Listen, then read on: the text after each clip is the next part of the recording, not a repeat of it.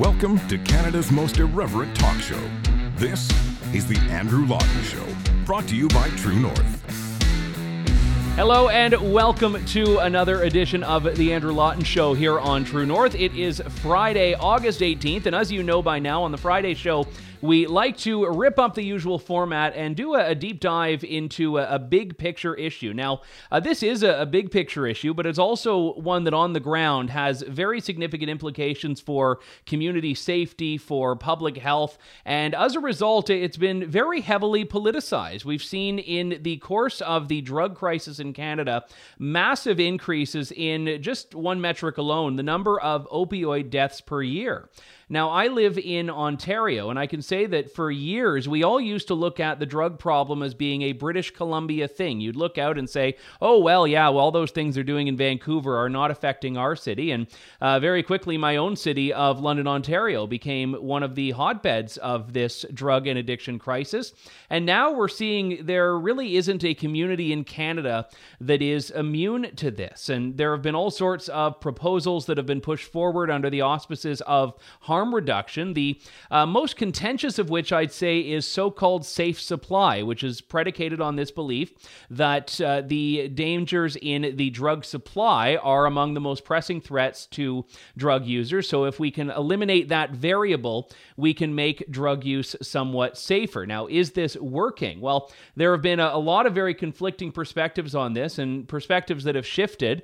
Just this week, for example, there was, now this is not a safe supply issue, but there was a story about a clinic in Toronto, in Leslieville, that had to apologize after they were giving out free chocolate in exchange for needles, which obviously the parents of children in that area weren't exactly too keen on. So there are a lot of different threads to pull on this issue. So we may go in some different directions here, but I have a tremendous panel of guests that have all done a great deal of work on this, either in the clinical setting, the research setting, or in the media setting, and in some cases in all three forums.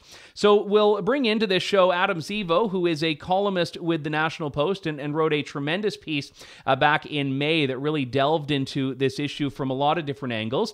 Dr. Julian Summers, who is a clinical psychologist and addiction specialist and a health sciences professor at Simon Fraser University, and Dr. Sharon Koivu, who is an addiction medicine consultant actually in my neck of the woods in London, Ontario with London Health Sciences Centre.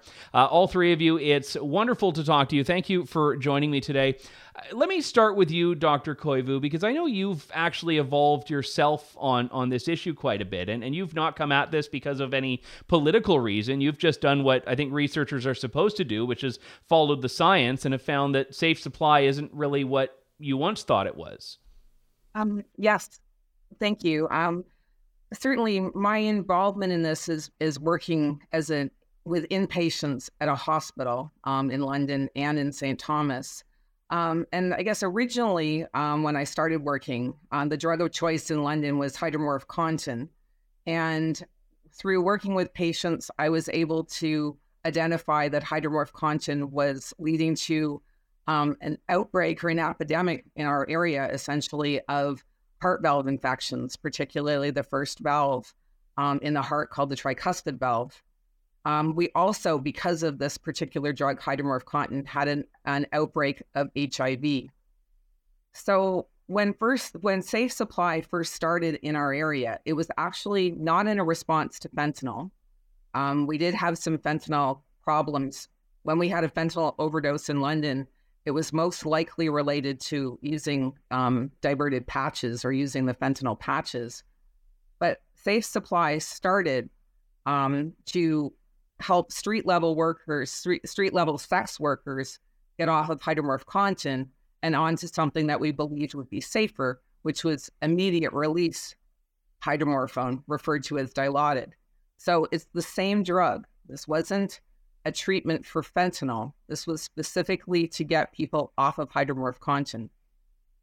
I was one of the people that thought it sounded like a good idea. It sounded like a good idea on paper because of the problems we were having in London at the time. But once it was in place, I started seeing other problems. So yes, HIV, we no longer have the outbreak of HIV. We were able to get on top of that for many reasons with a community effort. and our endocarditis rates have improved. But what I started seeing clinically was an increase in other infections. So since this started in London, we have had an increase in essentially all other infections that are related to injection drug use. The ones that particularly alarmed me was I started seeing an increase in spine infections. So an increase in what we call epidural abscesses, which for some people can cause horrific pain, horrific suffering, and often leads to paraplegia or quadriplegia. And currently, I have a patient, I've been working with a patient who's quadriplegic and a patient who's paraplegic, and one that we're hoping will be able to walk, but related to injecting. And just like when I was seeing people with the heart valve infections, I spent a lot of time asking patients what they were taking. And really, the common thread for almost all patients that I was seeing with this increase in infection was using Dilaudid, often either from the Safe Supply program or diverted from it. And I think it's, now people often will say, well, it's from the fentanyl. At the time when I started seeing these infections, we still did not have a problem with fentanyl in London. We do now, and we can talk about how I think it's related to the increase in opioids in London. But at the time, it wasn't. The two main drugs were crystal methamphetamine and Dilaudid. And the common thread I found was the Dilaudid. It led to other problems too that we, with diversion, making it cheaper, making it more accessible. But I think those were the first things that really got me to start being aware and critical. And I took that information back to the community and was kind of surprised that it wasn't kind of welcomed as a place we needed to start doing research. Well, and this was obviously a story that is somewhat familiar to you, Dr. Summers. I know you did something very similar. You followed the science, you looked at the effects of this, and you had quite a bit of pushback for conclusions you drew as well that were very similar, and that Safe Supply was not, in fact, safer. Yeah, thanks, Andrew. And I'm fascinating listening to Dr. Koivu's remarks, because in a very specific way, they are actually, it's an identical experience in that, as we listened, Dr. Koivu's initial support was restricted, or was focused, I should say, perhaps, on a specific client or patient population, a particular context in which a substitution program could result in better engaging sex workers at very high risk in a variety of ways, and then seeing the unintended consequences of the implementation of that service in other patient groups or other segments of society. And these risks are not only the acute risks that Dr. Koivu and other clinicians see in their practices, but also longer term risks that they might also see, but that become more apparent when we group people together and look at the entire population. So it's well known that long-term administration, self-administration of opioids results in chronic risks as well as acute level risks. And so there are a variety of ways in which this approach poses risks. It also, I think more fundamentally, mischaracterizes how we would best address harms associated with substance use, including addiction in the population. It has nothing to do with a focus on supply. That's the approach of the war on drugs, is to focus on supply. And we've learned in these last 60 years that doesn't result in much measurable improvement in our local populations. It's important, but it doesn't result in much measurable improvement. Where all of the research has backed opportunities for progress is on demand reduction. Focus on the conditions that put people at high risk where resorting to addictions that put them and others at great risk, is a preferred approach to coping. There are ways of helping people, but it involves focusing on those very demand drivers. And we've been lied to, I think, by leaders, some deliberately, some innocently. And we've opened floodgates for profit interests to enter into the field. And that takes it well away from a focus on particular patient groups, high-risk sex workers and others. And seeks where's the biggest bottom line return. Now, we see companies now formally seeking investors in order to back an expected expansion of so-called safer supply in Canada initially, and then internationally. I'm simply summarizing from their promotional materials to investors. And Adam knows more about this than me. Some of what I've learned has been through his reporting. But the backlash was severe. Unlike anything I've encountered previously in my career, Adam's also covered that. Thanks, Adam. Bringing to light that the backlash is really a big part of the story here. Under what circumstances do scientists who have no evidence to support what they're advocating for jump aggressively on someone who's raising, in our case, myself and my co-authors, reasonable grounds for concern? How much is this program going to cost per year? And importantly, there are several concerns, but what's the exit strategy? If we succeed in engaging disaffected, disenfranchised people, remember, Safe Supply is not a treatment program. It's framed as a way of engaging people who are alienated from care. Great. Once we engage them in care, what are our next steps? And there are none. And there's a flat refusal to talk about it. And it sounds perhaps cynical to say this, but I believe there's a deliberate refusal because the entire profit motive hinges on perpetuating people's suffering so they remain good customers. Shipping can make or break a sale, so optimize how you ship your orders with ShipStation. They make it easy to automate and manage orders no matter how big your business grows. And they might even be able to help reduce shipping and warehouse costs. So optimize and keep up your momentum for growth with ShipStation. Sign up for your free 60-day trial now at ShipStation.com and use the code POD. That's ShipStation.com with the code POD. You've touched on, I think, an important aspect of this, which is the motivation. And I wanted to bring you in on this, Adam, because I do feel there's been a fair bit of mission creep on harm reduction itself. I remember originally when we were talking about Insight in BC many years ago, and there were obviously some concerns about that. A lot of the argument for just supervised injection sites, not providing supply, which at the time I think would have been seen as insane.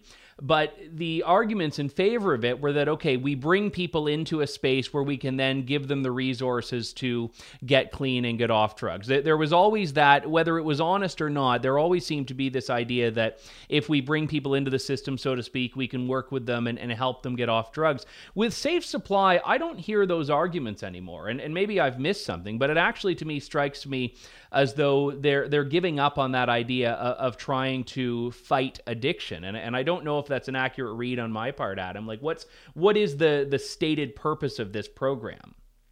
Well, I mean, we have to keep in mind that there are different stakeholders who have different motivations. So there's one part of this camp which is ideologically motivated by this idea that drug use is a right, that you can use drugs safely, that harms associated with drug use come from the criminalization of these drugs, not from the drugs themselves. And for these people, they don't think it's a problem if someone is chronically using opioids. They think that's perfectly fine. And so for them, they're not profit motivated. They're just very ideological. And they espouse this kind of strange strain of libertarianism that prioritizes the individual liberty of the drug user above all else, including community good, right? And so we see that now where we aren't allowed to criticize people for being addicted to, various drugs and harming others because that's imposing on their right to use drugs euphorically. Now, there's another group of stakeholders who seem to be more profit-oriented.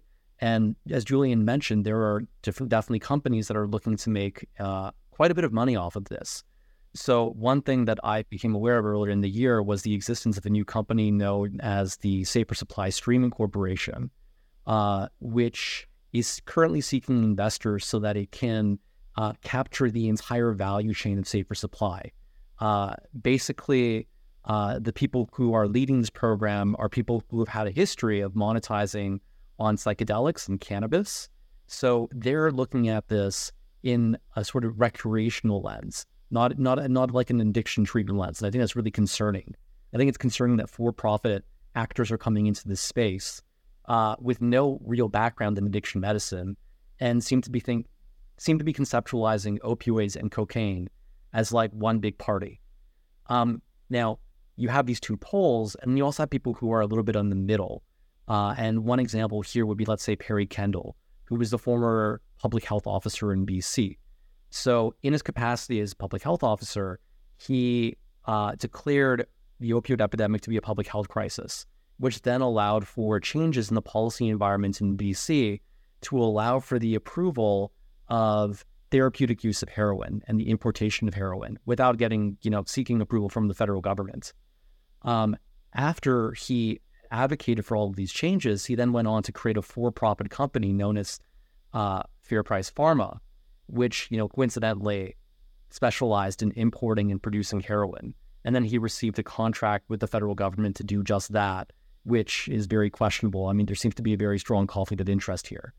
Now, from my conversations with other people who are involved in this space, it seems like he is genuinely concerned about the well-being of people who are in addiction. But at the same time, one has to wonder, how pure can his motives be if he's starting a for-profit company? As another example, you have Dr. Evan Wood, who founded the BCCSU, the British Columbia Centre on Substance Use, which is very influential in the addiction policy space. And when he was running that organization, they accepted dollars, they accepted funding from cannabis companies, and then produced low-quality research, which suggested that cannabis would be an adequate response. Cannabis consumption would be an adequate response to opioid addiction. Research that completely contradicted higher quality studies being produced elsewhere in Canada. And then afterwards, he left the BCCSU and then accepted a high-paid position at a cannabis company, which I think should raise a lot of eyebrows here. So you see this habits of harm reduction leaders having very few scruples about accepting for-profit positions where they monetize off the consumption of drugs. And I think that any Canadian should be concerned about that. Well, I know money is a very powerful force, and even in academia, money is tied to research grants, and sometimes there's no money in researching one thing, but there is in researching something else. But just to go back to the story you told about your own shift on this, Dr. Koivu, you were not, one of these evil, maniacal profit seekers when you thought this was in the best interest of patients. And looking around at your colleagues in medicine now that still very much believe in safe supply, which of those camps, to use the categories that Adam set out, do you think most of them fall in? Are they ideologues? Are they, profit seekers? Or are they people that, maybe they're not ideologues, but they genuinely believe that's where the science is leading? I think that it's a tough question, Andrew, because just to really know someone's motive can be a bit tricky. I think that what I'm seeing, my perspective would be that a lot of the people in this area, for example, are ideologues, and that it's become something they believe in without sort of like believing in it so much that they're not seeing the downsides, sort of like seeing your child and not seeing the harm that they could do, that they don't want to see the harm. But having said that, the programs are receiving millions of dollars in funding. So even if that's not something that people take home with them, there can be lots of reasons to want to keep that kind of funding for your organization that isn't directly profit seeking.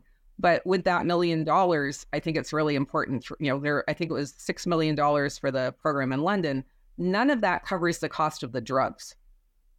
So I'm not exactly sure what cost it covers, but it doesn't cover the cost of the drugs. That's covered by OHIP. That's covered by everybody else's, tax dollars.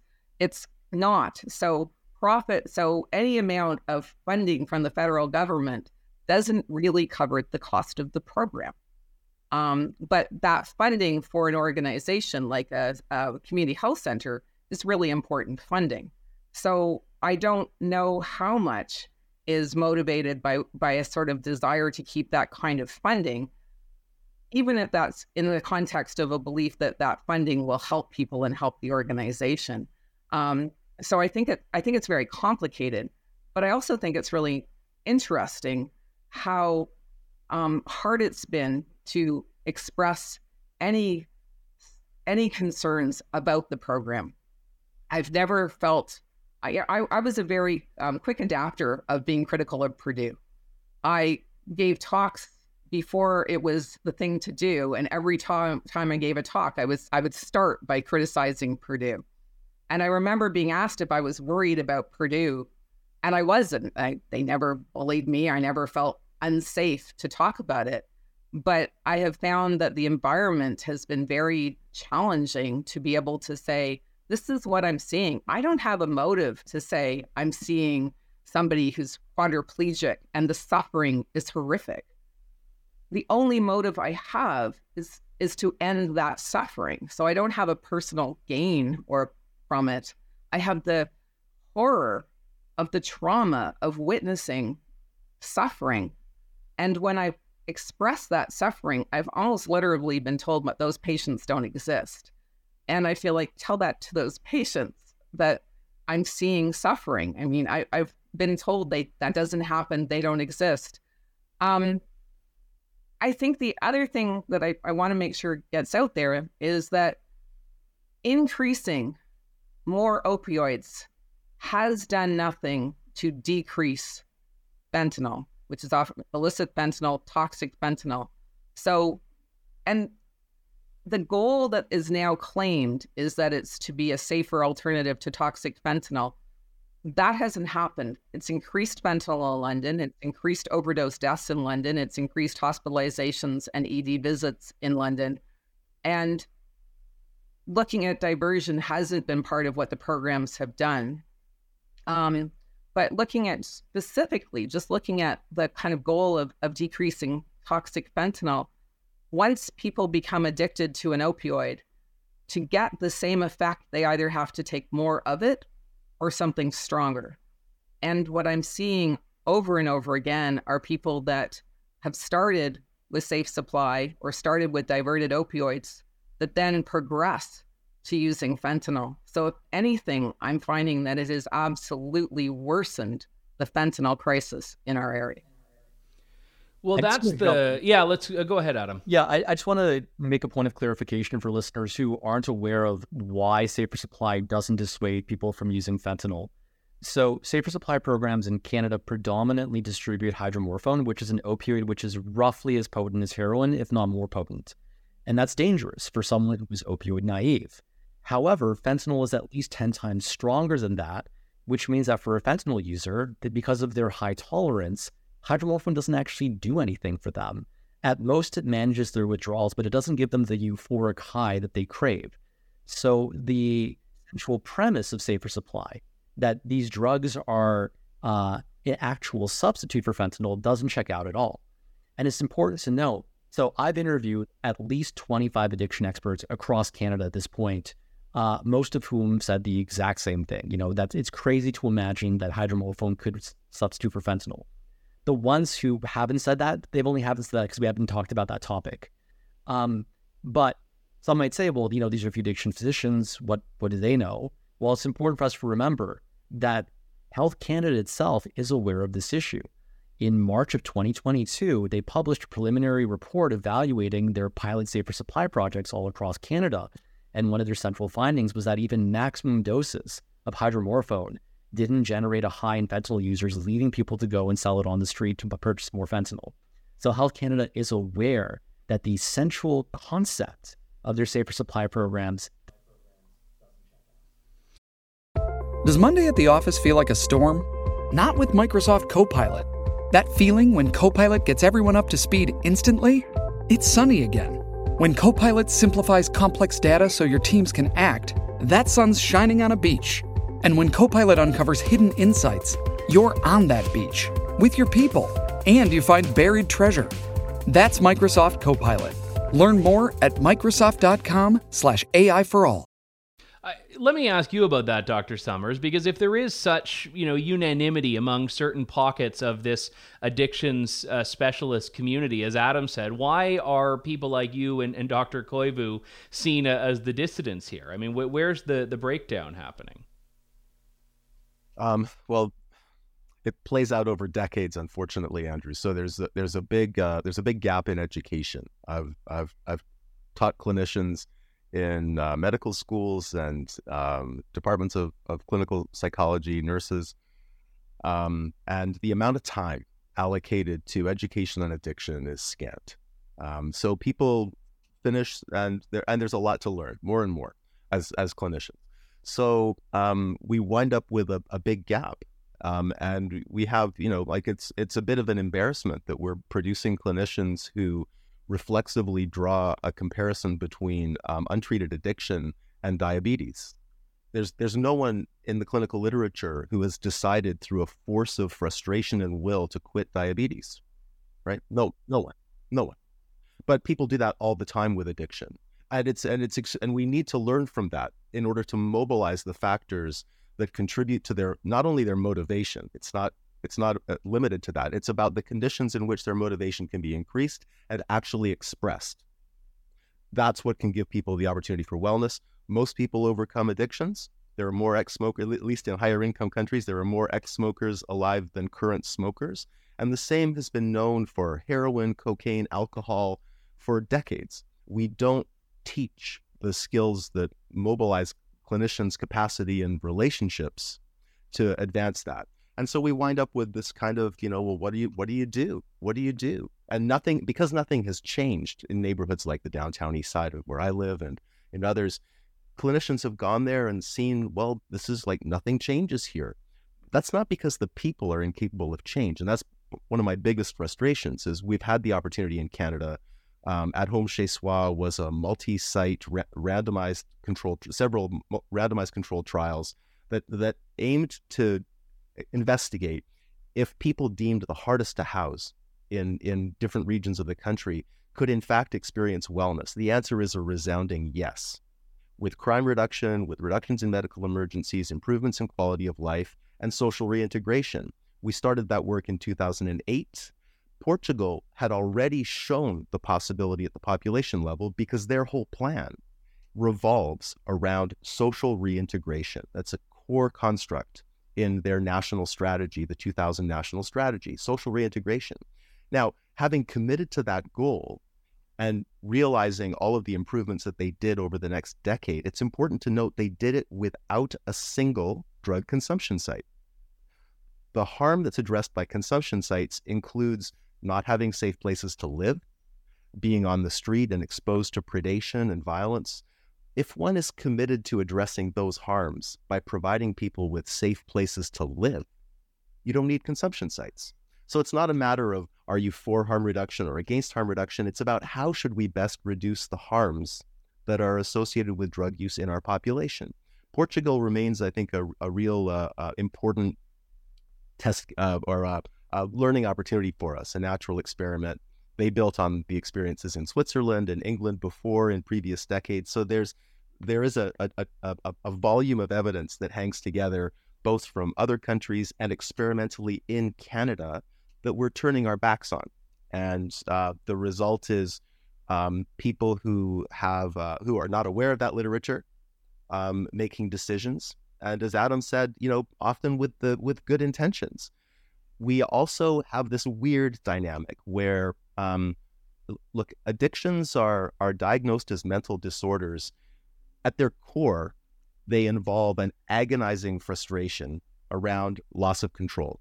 It's the loss of one's own control to influence behavior that is resulting in harms to oneself and often to others as well.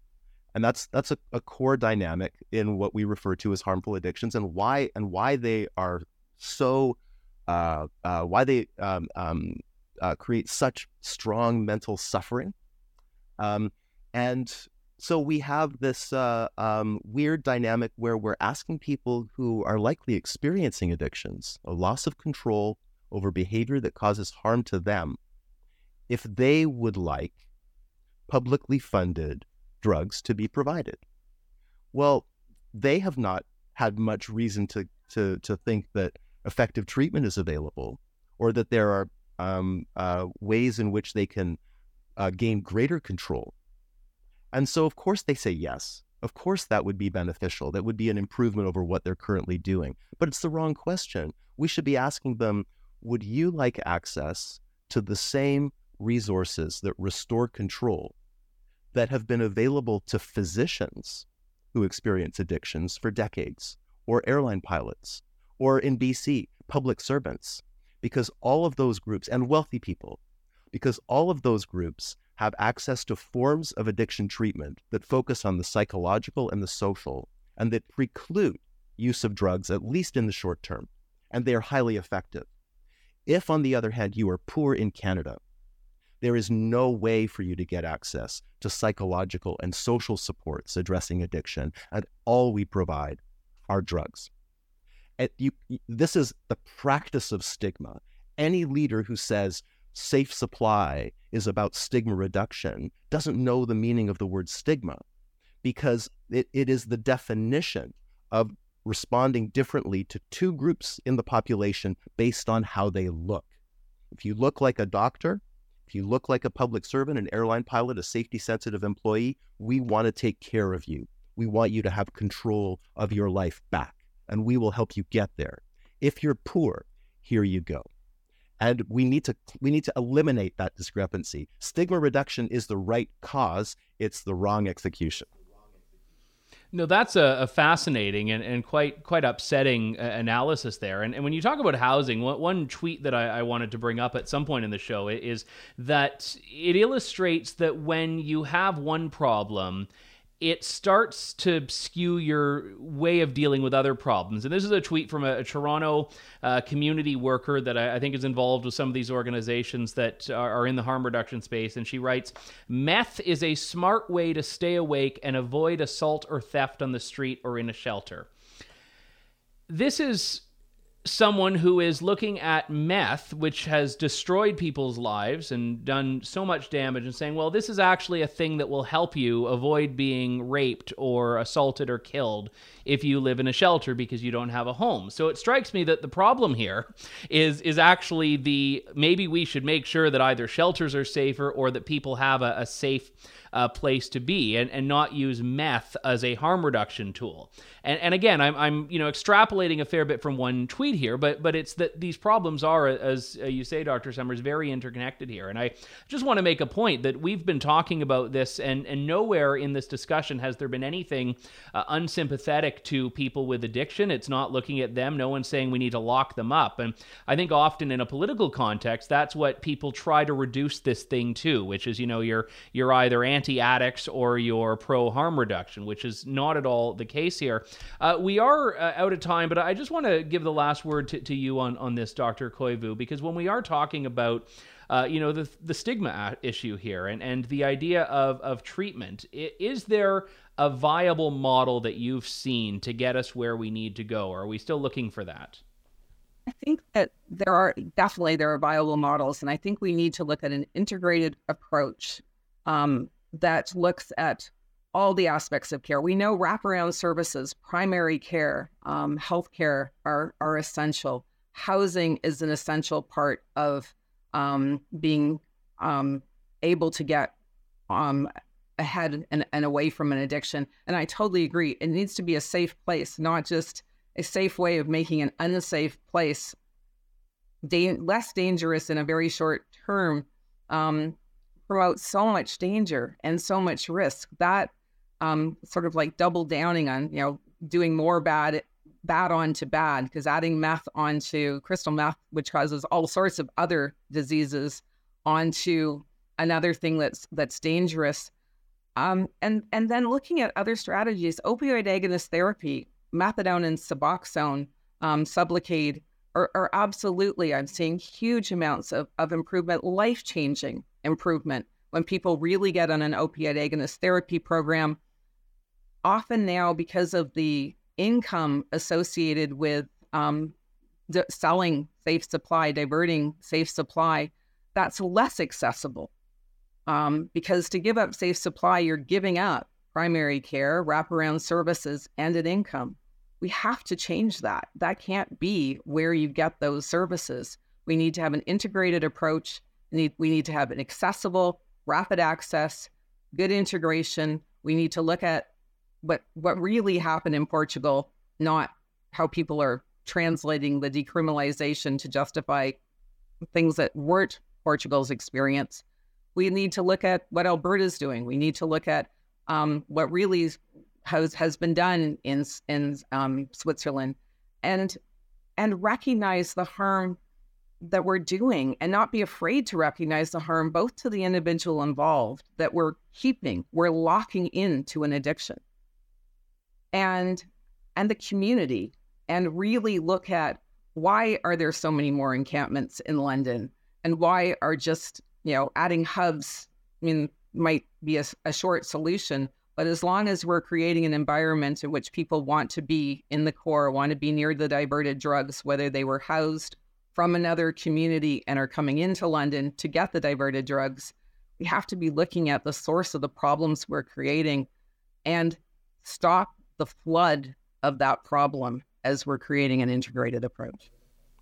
Very well said. That was Dr. Sharon Koivu, also Dr. Julian Summers, and Adam Zivo, columnist with the National Post. And by the way, we talked about it on the show when it came out. I mentioned it at the beginning. The piece came out on May 9th. Drug fail. The Liberal government's safer supply is fueling a new opioid crisis. It was probably one of the most evocative and in-depth looks at this issue that I've seen. It features Drs. Summers and Koivu and a number of other experts. And you did a tremendous job on that, Adam. So thanks for writing that and for coming on today. And everyone, thank you so much. It was a pleasure. Thank you so much. That does it for us. My thanks again to Dr. Summers and Koivu, and also to Adam Zivo for coming on the show. We will see you next week with more of The Andrew Lawton Show here on True North. Thank you, God bless, and good day to you all. Thanks for listening to The Andrew Lawton Show. Support the program by donating to True North at www.tnc.news.